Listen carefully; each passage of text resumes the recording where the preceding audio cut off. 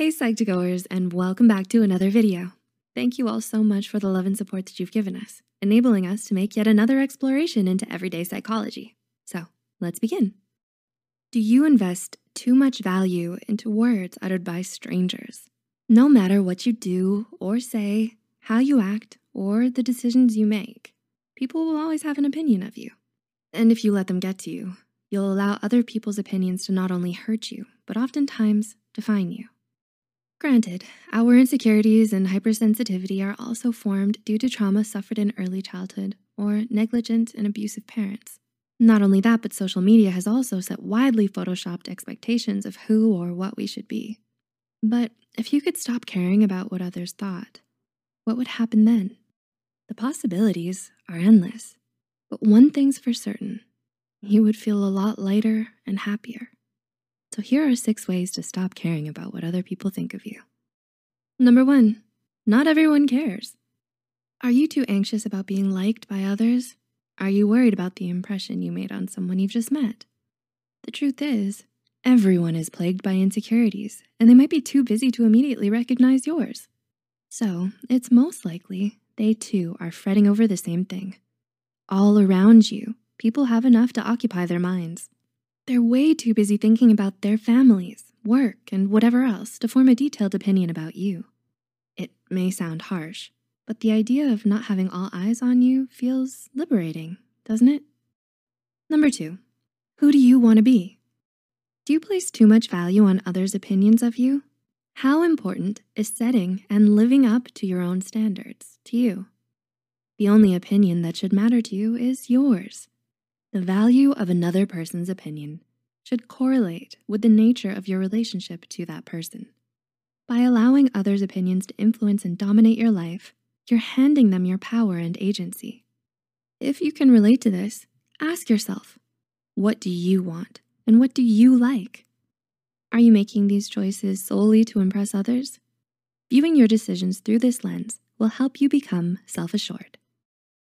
Number 3, accept your flaws. Do you strive for perfection? Is it by choice or do you feel compelled?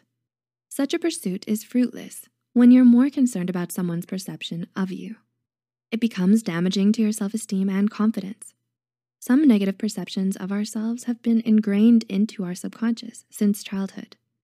Tackling these thoughts can be difficult when you internalize them and operate based on past erroneous perceptions.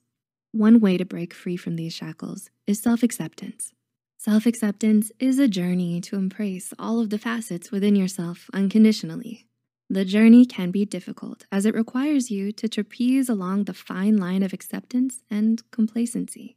It serves as a building block for self-esteem and personal improvement. 4, be selective about the things you care about.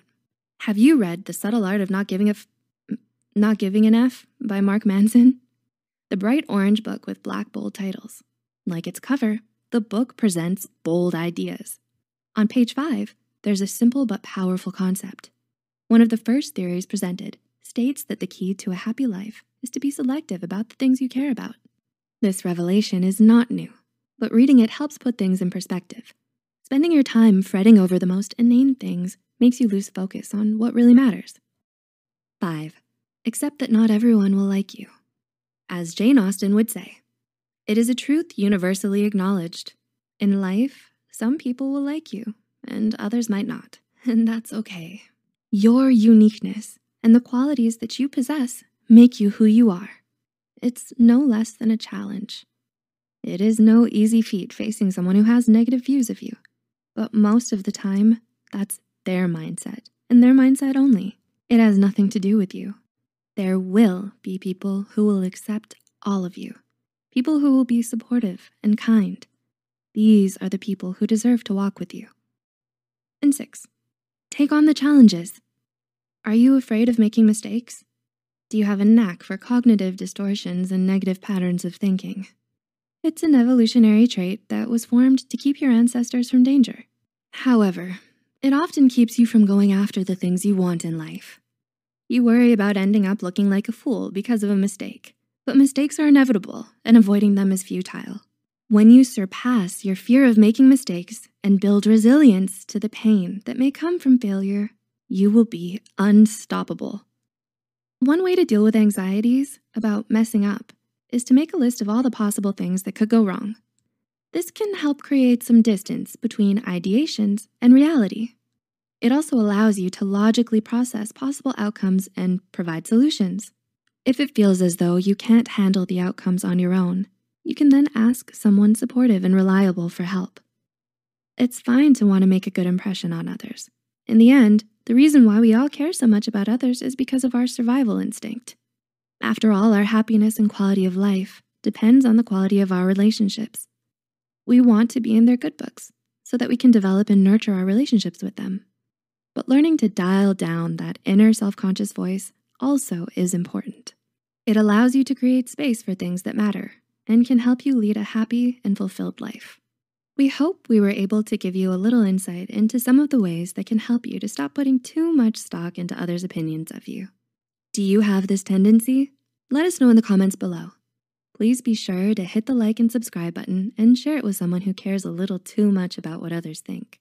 Hit the notification bell icon to get notified whenever Psych2Go posts a new video. And as always, thanks so much for watching. We'll see you next time.